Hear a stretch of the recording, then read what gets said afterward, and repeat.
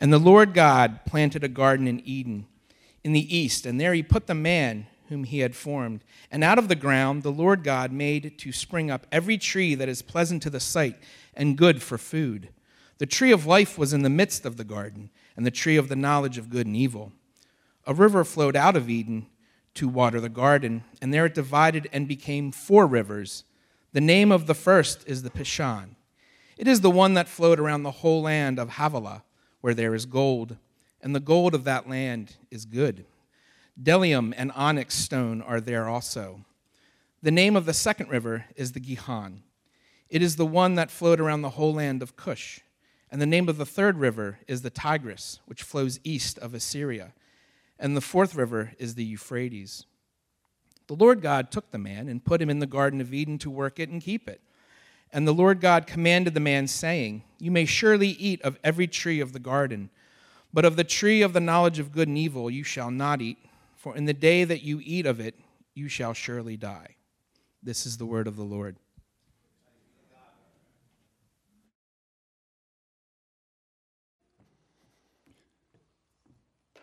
Church, good morning. Good morning. Let's pray as we begin to give our attention to God's word. Well, Father, we've gathered this morning, and we pray now that you would incline our hearts toward you and not towards worthless things. Lord, when we gather, there's so many things that preoccupy us, distract us, lure our thoughts away, but as we gather before you, incline us to yourself. Open our eyes that we might behold wondrous things out of your law. Lord, unite our hearts that we might fear you, God. Help us to have a singularity of devotion and love and loyalty to you. And would you satisfy us this morning with your steadfast love that we may rejoice and be glad before you. Maybe we leave this place being your happy, joyful children who are grateful to be in relationship with you and to love and serve others. We pray in Jesus' name. Amen. So growing up, my father traveled a lot. So it would not be uncommon for Dad to be gone for a week or two at a time and come home on the weekends. And one summer evening-ish afternoon, my mom had gone to work. She used to work at a department store. It was called Hills. It was in Western New York. It's kind of like a Target. I was like 10 or 9 years old, and I had 2 older sisters. They were gone. They were probably supposed to be babysitting, but they were gone. And so I had the place completely to myself. If you've ever seen the original show, The Wonder Years, like that was my neighborhood. Tons of kids. I mean, the house is Western New York, blue collar, super modest homes. You can if you stretched far enough, you could hit both houses on either side of my home. Tons of kids. We were always riding bikes in the neighborhood, building jumps, swimming in each other's pools, eating out of each other's refrigerators. Like there's just this roaming mass of us that just would go from house to house to house. So of course, when I had the house to myself, I had all my buddies over, including that one cute girl from the other neighborhood that I was really into who had no interest in me. My mom, I still remember, she wouldn't make like individual chocolate chip cookies. She would make like whole pans of them, like 2 big, huge pans, kind of like, I guess, Blondies or something like that. My friends and I, we crushed those brownies. We cranked the music. We were swimming in the pool. And I can remember specifically the one point where I had my head out my bedroom window and I was like yelling at all of my friends on my front yard. They're just teeming kids. It was awesome. But then it all abruptly changed. My dad had flown into town early that week, and a cab had dropped him off, but I didn't know that. So as I'm yelling and yucking it up with my friends on my front lawn, I turn around, and Dad's there. You know that feeling. Dad's home equals the party is over. In a split second, the vibe went from total summer freedom to restriction. And I can still see my father standing in the doorway of my bedroom. And he knew he had startled me.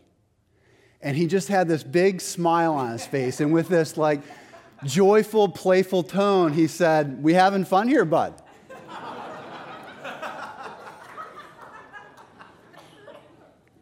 You see, though, with his demeanor and with his words, my father was communicating something to me.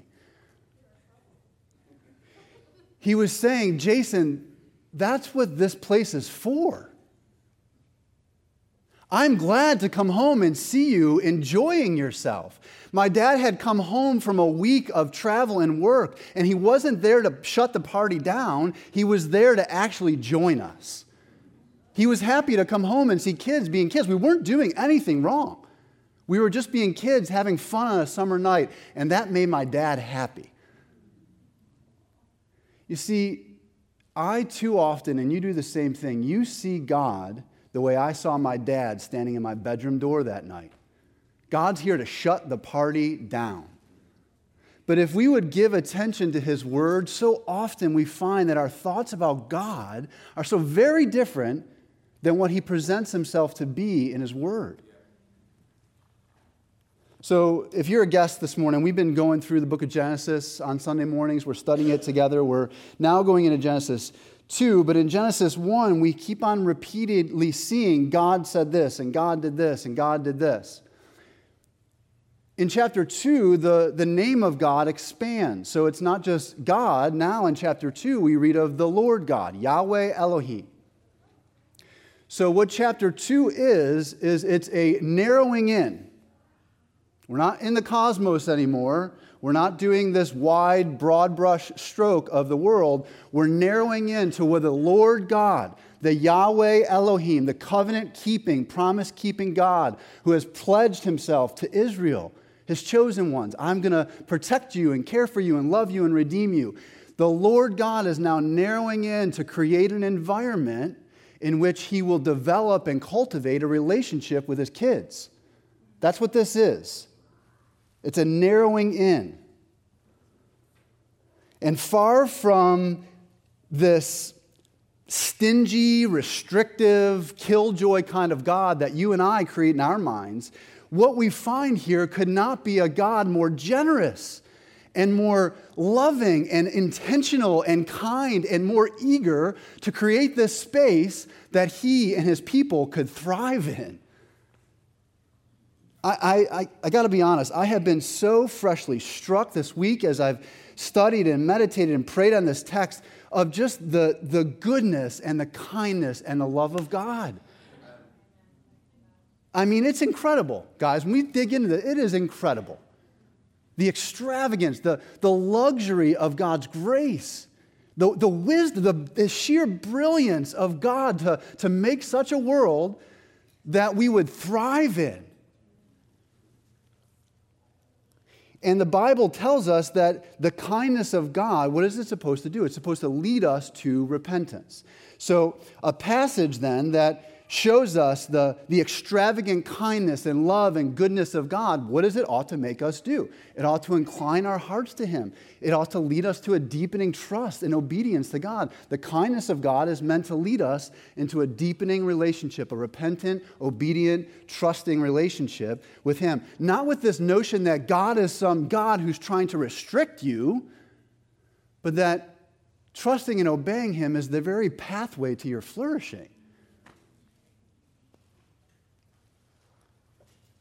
I want to look at this text from two different angles this morning. First is the place that God makes for his people, and secondly, the purpose that he gives. So the place and the purpose, those will be two main points this morning. So first, the place. The place is this garden in an area called Eden. And we learn a lot just from the name alone. Eden. Right? It means delightful. It's oftentimes associated with a state of satisfaction, of happiness, of bliss, of contentment. It's literally paradise. And the place is in the east, it says. So in the east from where? Remember, Moses is the original writer and Israel's the original audience, and they're in the west. They're in the wilderness, in this hot, arid, dry place. And Moses is reminding them of Yahweh Elohim, who is the God who creates luscious, luxuriant, gracious spaces for them to be in. He's reminding them of their Redeemer God. The garden is in the east, and it is beautiful everywhere you look. So my friends Sarah, Jeff, and Vicki and I, we recently went to Longwood Garden. And it's been a while since I've been there. And I just remember thinking and saying aloud several times, like, why do I not come here more often? This place is, like, awesome. And I'm not even, like, a gardener. But there's just something about being there, like, everything is so meticulously manicured. Everything is so intentionally placed. Like, the best botanical minds have created a space that just invites you in, like you want to be there.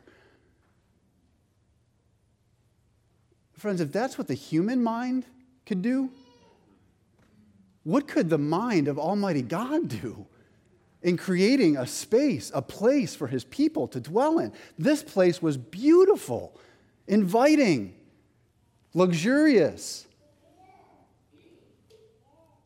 Not only beautiful, but edible. This is like real-life Charlie and the Chocolate Factory stuff. Like everything you saw, just about everything you saw, you could eat. And it wouldn't just be like, oh, that's good. It'd be like, oh my goodness, have you tried this yet? You have to have this. This is incredible food. When we were in Maine, Vicki and the kids and I are just getting back from vacation. And we were in Maine, we did this thing called a low country boil. Have you heard of this before? So if you haven't, it's basically this huge pot full of all this kinds of seasoning and potatoes and corn and sausage and shrimp. It's just like, just even thinking about it right now, my mouth is like water. So you cook all this stuff, and then you drain the water, and then we had 2 huge picnic tables with paper all on them, and you drain the water, and then you dump all the food out. And then you just sit there and feast. Guys, it was awesome. Like, we're in beautiful Maine, looking over this lake that we stay on, eating all of this amazing food, and we're doing it with some of the people that we love most in this entire world. And we kept on just laughing and just like, oh my goodness, this is so good. Why? Because God designed it to be that way. That's what Eden would have been like, just feasting on this incredible food in this incredible place with people that you love. And the cherry on top of it all was that they did that in friendship with God. 4 rivers, the Tigris and the Euphrates. We know them, which likely indicates that Eden was somewhere probably near modern-day Iraq. Okay, the Fertile Crescent area. You remember studying that in geography. These other 2 rivers, the Pishon and the Gihon, we're not sure about, but the exact location is not the main point. The main point of the description of these rivers is that there is an abundance of life-giving water here. And not only that, but this area is so richly fertile with all of these minerals and resources. The gold there is not only just gold, it's good gold. And bdellium and onyx, which is to say, when God went for it here, I mean, He really went for it. Like, He did not spare any expense. He luxuriously, extravagantly, opulently poured out. Like, when I'm zeroing in on the place for my kids, I'm going for it. And we learned that rivers in the Bible it's just not about irrigation, right? Psalm 46, there's a river that flows through the city of God, the holy habitation of the Most High. God is in the midst of her. She shall not be moved. So throughout the Bible, we begin to see that rivers actually indicate the life-giving, protective, joy-producing presence of God Himself. That's why Jesus talks about abundance of living waters, right? That's the presence of God in His people. So these rivers are indicating that this place is so extravagantly beautiful. The food and the scenery is so inviting and so delightful. And the company that we were keeping there with God Himself was paradise. What could possibly go wrong? We're less than 10 verses away from all of this going south.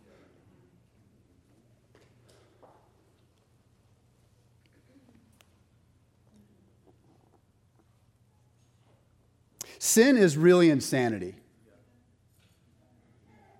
Sin is spiritual insanity. Your sin and my sin, just like Adam and Eve's sin, is spiritual insanity. It makes no sense. If there was something lacking in the garden, okay, maybe I could go looking elsewhere, but everything, guys, everything was there. And in a temptation, in a moment, in a choice, Adam, Eve, you, me, we cash in on the goodness of God for the puny, paltry, self-destructive, temporal, fleeting pleasures of sin. It's insane. It really is. And only God can deliver us from this. See, what Moses is doing is he's reminding Israel in their wilderness wanderings as a result of sin of the goodness of God. Yahweh Elohim, their Redeemer, their covenant keeper. And when we move through the Bible, Ezekiel does the same exact thing. Instead of wilderness wanderings, he's ministering and speaking to the people of Israel who have been exiled for their sin. Listen to what Ezekiel says. Then he brought me back to the door of the temple, and behold, water was issuing from below the threshold of the temple toward the east, for the temple faced east. The water was flowing down from below the south end of the threshold of the temple, south of the altar. Do you see what Ezekiel's doing? Ezekiel is describing a river flowing from the temple in the east where the presence of God was. Further on, and the banks on both sides of the river, there will grow all kinds of trees for food. Their leaves will not wither, nor their fruit fail, but they will bear fresh fruit every month, because the water for them flows from the sanctuary. Their fruit will be for food, and their leaves for healing. Do you see what Ezekiel is doing? He's reminding exiled Israel of their covenant-keeping Yahweh Elohim, who's trying to bring them back into the garden. All of us long for this. It doesn't matter where you're from, who you are, what country or nation you live in. There's something deep in the heart of every man, woman, and child that longs to be in paradise. We instinctively know that there's something that's not right about this world. And we have a craving, a deep craving to be in the place that just everything is right. It's all just good. Which is to say that inside of your heart and mine and every human being that's ever lived in the entire history of the nation and our country and our world has a deep longing to be in paradise. Which is curious, because when we get to the Gospel of Luke and Jesus is there hanging on the cross, two thieves are on either side of him. One thief mocks him. The other thief humbles himself before him. And to the humble thief, Jesus says, what? Today, you will be with me in paradise. You know, the longer I live and we are married and have raising kids and ministry and life, family, the more I realize there are so many ways to get lost in life. There really are. My sin, the sins of others, distractions, temptations, trials, opportunities. There are so many ways that I find that it's so easy to wander away from God. Aren't you glad that he makes the way back very simple? There's only one way.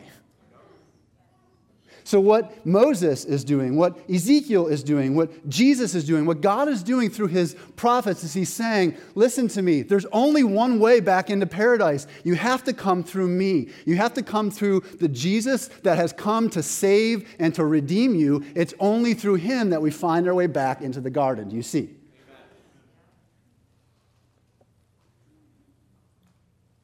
You see, this is an invitation. And I think mainly that's what this text is offering to us. It's a simple invitation from God and says, will you trust me and do it my way? Or will you, thinking that you know what's best, do it your way? Those are your options. And through Jesus, God himself is offering us all an invitation to come to him. Just like that thief on the cross. I got nothing. I'm here because I'm supposed to be here. I don't know what you're doing here.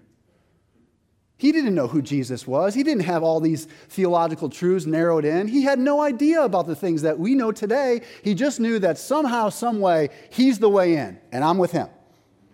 Have you done that? Have you personally done that? I might not know all that I need to know about Christianity. I just know this. Jesus lived a life that I could never live. He died the death that I deserved to die. And he rose again, and through him, he offers me, if I trust in him, I will have eternal life in paradise with him. Have you done that? I'm going to move on to the second point, but just a couple more comments before I do. Notice, look back at verse 8. It talks about the Lord God, and towards the end of the verse there, and there he put the man whom he had formed. He repeats that in verse 15. The Lord God took the man and put him. You see that word put. Now in the Hebrew, that's very closely connected to the word for rest. So we might say God rested Adam in the garden. God placed him in the garden. There's a sense in which this place that God has made, that Adam would find great contentment and joy by doing the things that God called him to do. He placed him and rested him in the garden. Where has God rested you? Where has he placed you? I think there are two truths that it's wise of us to remember when it comes to the places that God has put us in. First, we should experience joy there. Right? There should be an aspect of the roles that you occupy, the things that you fill your time doing, whether it's vocational or otherwise, that the place that God has you in, there should be a pursuit and an enjoyment of God's goodness to you there. There should be a sense of satisfaction and, yeah, there's something right about where I am right now. We're going to come back to that in a second. Here's the second truth. On this side of the fall, friends, there's always going to be aspect to work that's going to be hard. Thorns and thistles are coming. Right? So that's to say that just because life in some area, whether it's vocationally or otherwise, just because it's hard, that doesn't mean you should quit. It just means that you're still living in the real world.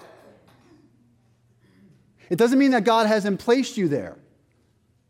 It just means there might be things that he's trying to teach you that you otherwise would not learn when things were going all great. You see, unlike Eden, we are living now in a world that's mingled with beauty and with pain. There's a lot to this earth that we can still really enjoy that was there in the garden. A lot. But there's also a lot in the world that's really, really hard. It's a world mingled. And I think part of finding contentment in the place that God has put us here and now is realizing we're not in heaven yet. Life can be very frustrating when you're constantly looking around the next corner to finally find contentment. It can be very difficult to be happy or joyful when you're focusing on all that you don't have to the neglect on all that God has given to us to enjoy, can it? And when our mindset to every trial or interruption is, I don't have time for this. I don't have time for this. We betray that we really truly don't understand the doctrine of sin or the doctrine of redemption. When we come to expect or think that we deserve nothing but ease in this life, we betray the fact that we don't quite understand that we're not there yet, but we will be. Here, it's mingled with beauty and pain. In the new creation, it will only be beauty. Here, our best day is tainted, if for no other reason than the day is going to come to an end. Right? Now, I love you, so don't take this the wrong way, okay? But on driving home from vacation, I did not want to come back to you.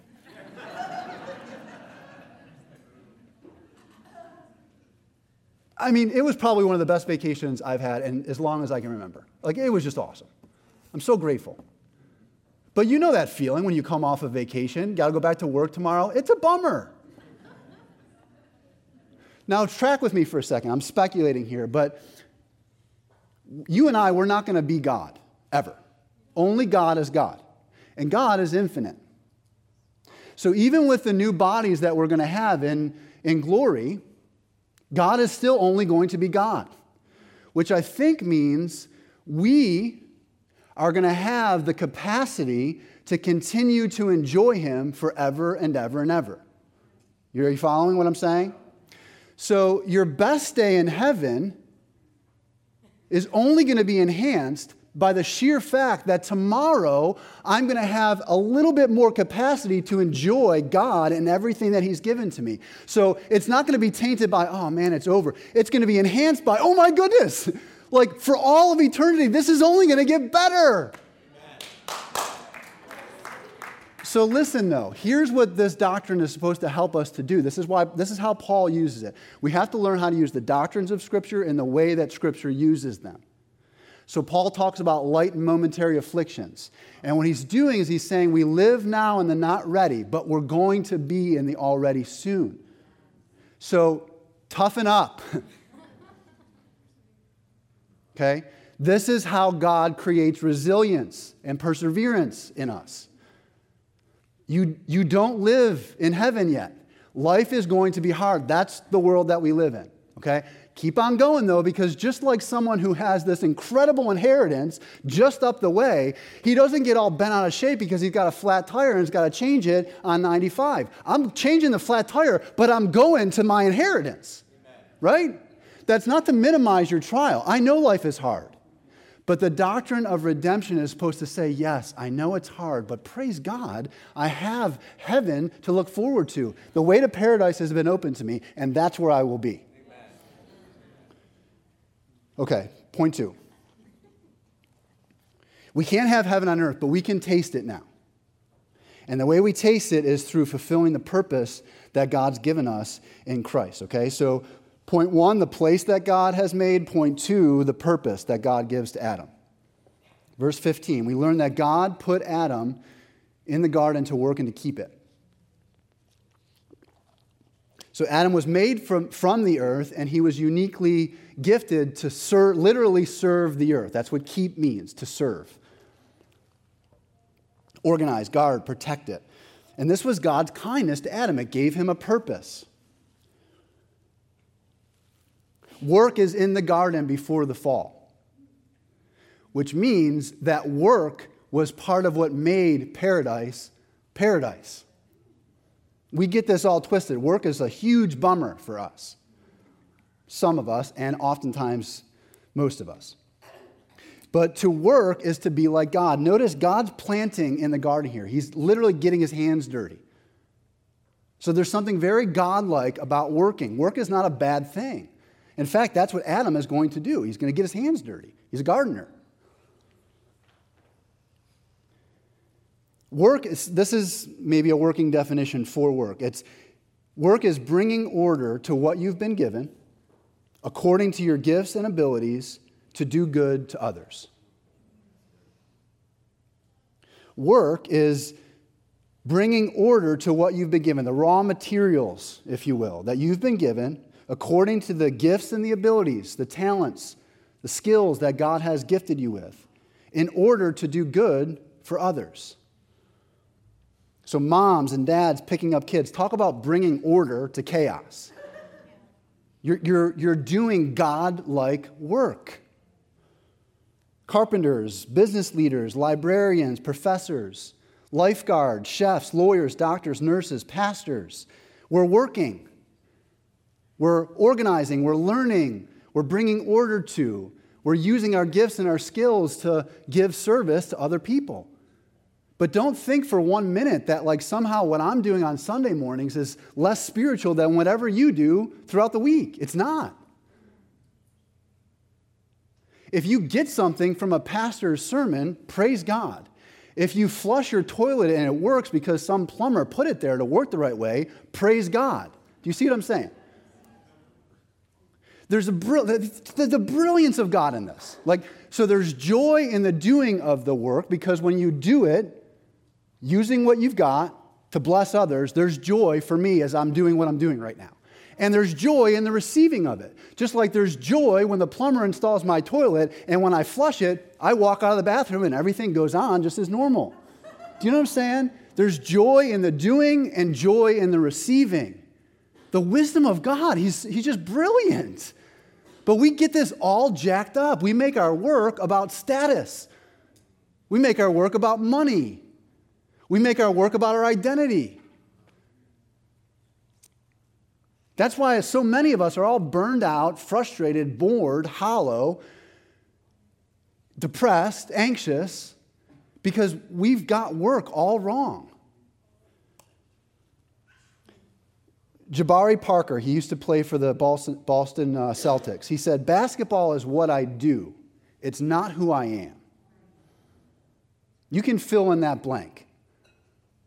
A mom is what I do. I mother my children, but it's not who I ultimately am. A business leader, a teacher, you fill in the blank. This is what I do, but it's not who I am.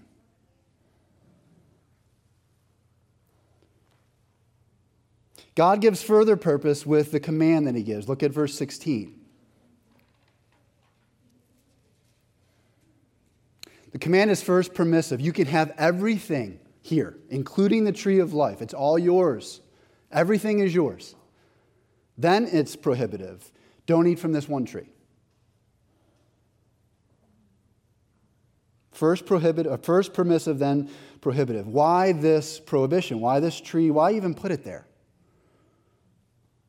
It gave Adam purpose. He was a ruler.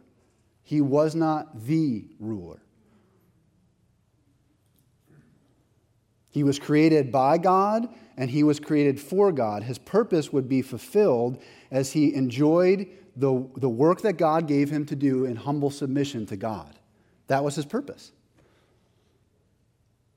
And with this tree, Adam was taught, and Eve as well, that they were free moral agents. They could choose to obey or disobey.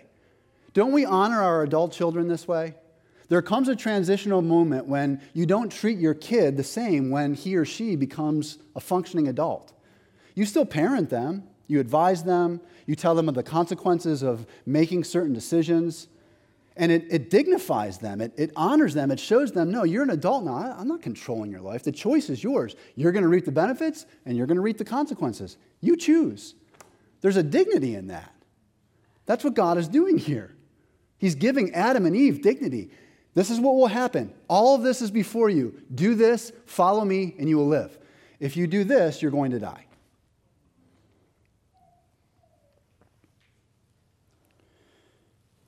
Our purpose, friends, is to surrender to God and to live according to what he has clearly told us his will to be in the Bible. That's what your purpose is. You will find purpose in life if you surrender to God and follow his clear will that's described to us in this book. And undoubtedly, somebody wants to call a timeout right now. Like, don't we have ample evidence of the abuse of power in church or in business or in government?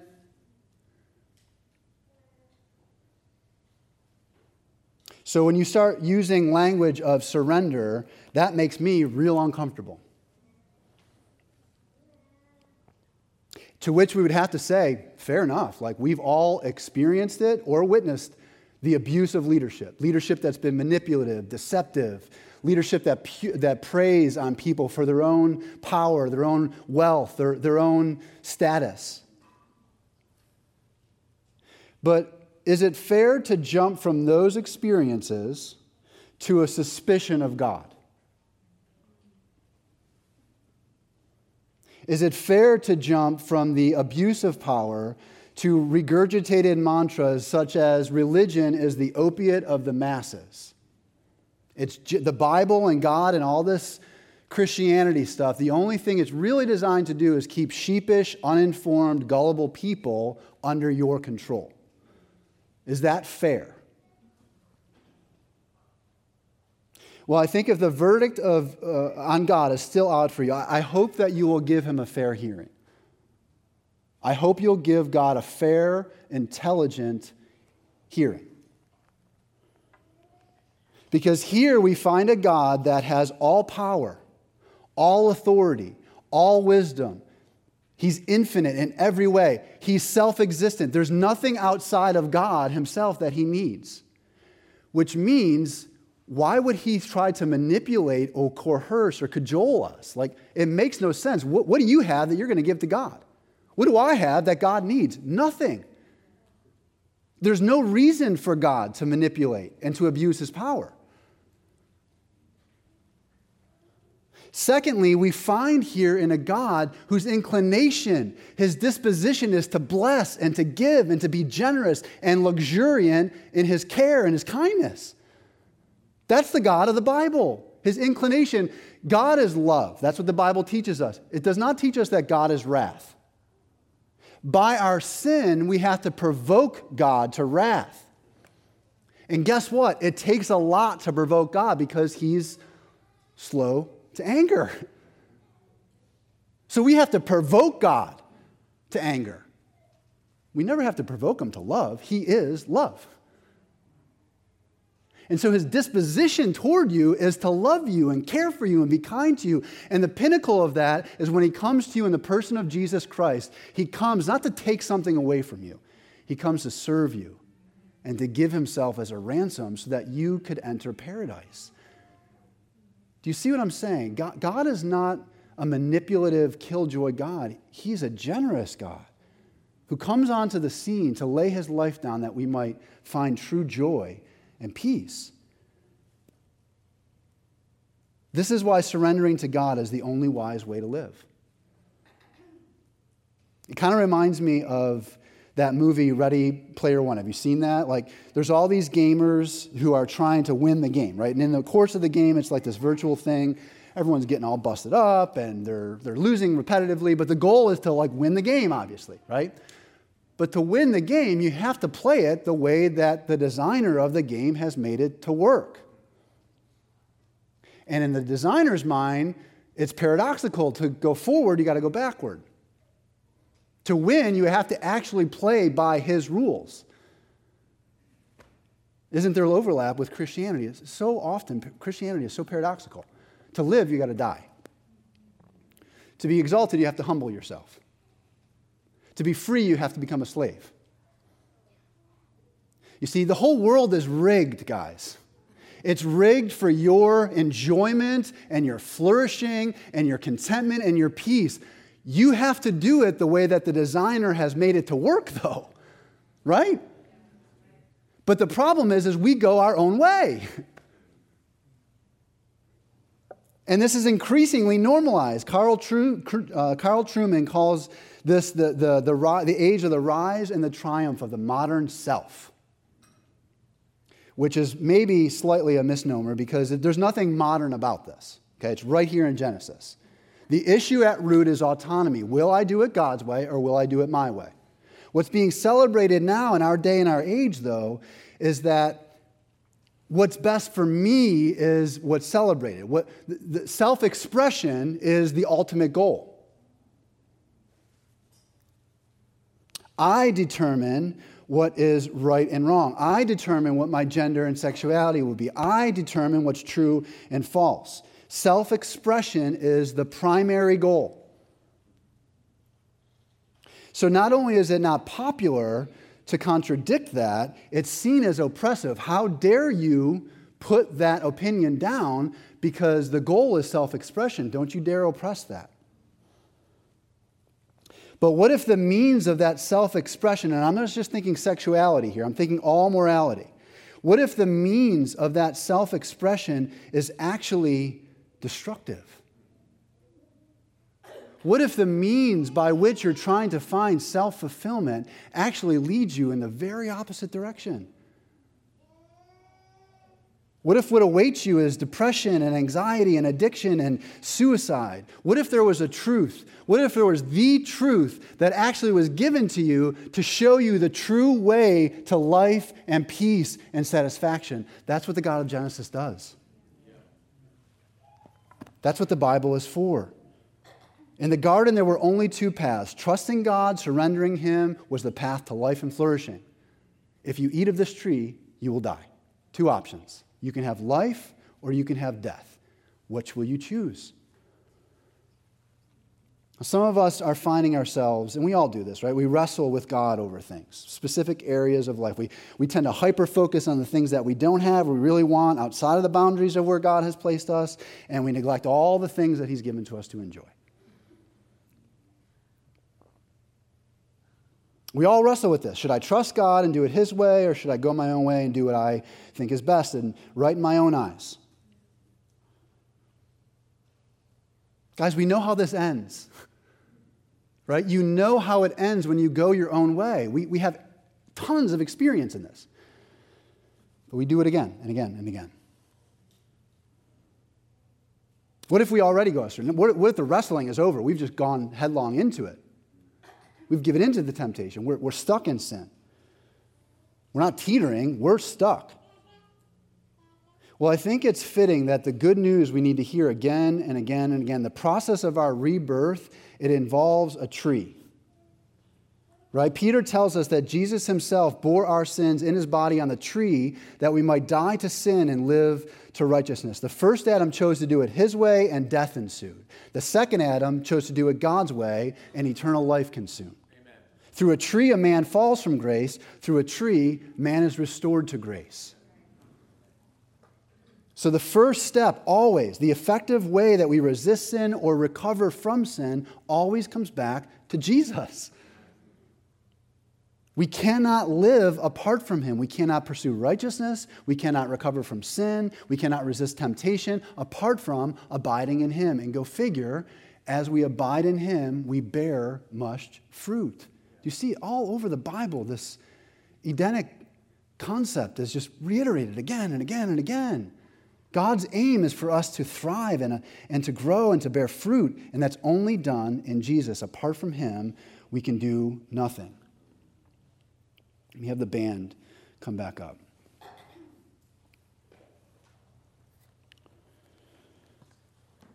After the fall, God forbids Adam and Eve to eat of the tree of life. Right? We're going to learn about that.